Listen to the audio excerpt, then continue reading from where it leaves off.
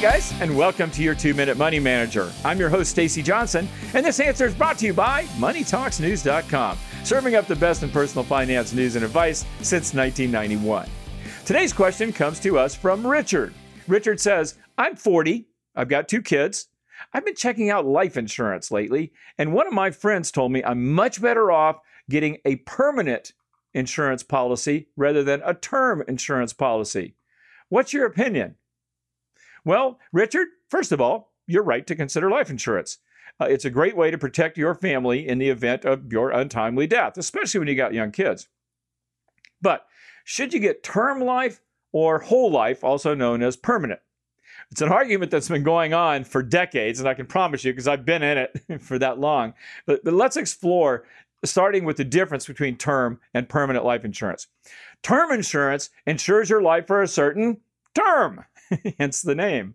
Like, in other words, you're going to insure yourself for 5, 10, 20 years. Permanent life insurance, on the other hand, as the name implies, you theoretically keep until you die. Which is best? Well, consider how people typically use insurance. What they typically do is, like Richard, they buy it when they're young and when they have young kids that need protection in case of their death. So the idea is to provide for your family if you should die. But now when you get to be about 60, when you get to be about my age, your kids are grown. They're on their own, and the need for insurance is fading away. And this is why term insurance is right for most people.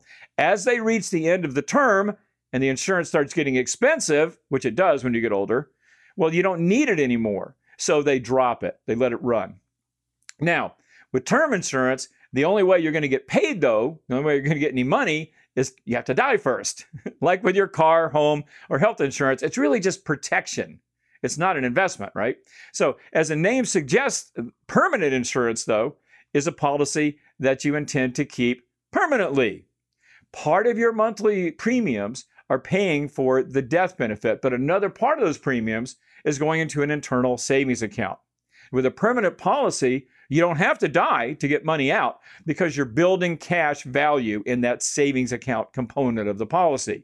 This type of insurance could be considered an investment. Now, you might be thinking, since whole life or permanent insurance comes with an investment account and it's bound to pay off sooner or later, it's a better deal, isn't it?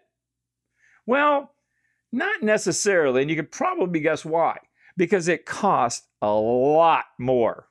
One example I recently read, 30-year-old healthy non-smoking man can get a $1 million 20-year term life insurance policy for about $500 a year. But that same guy buying the same $1 million policy in a permanent policy might pay $10,000 a year. See how big difference in price. Now, granted, it's building some cash value. But the question is this the best possible use of your extra cash? In other words, it's an investment, but is it a great investment?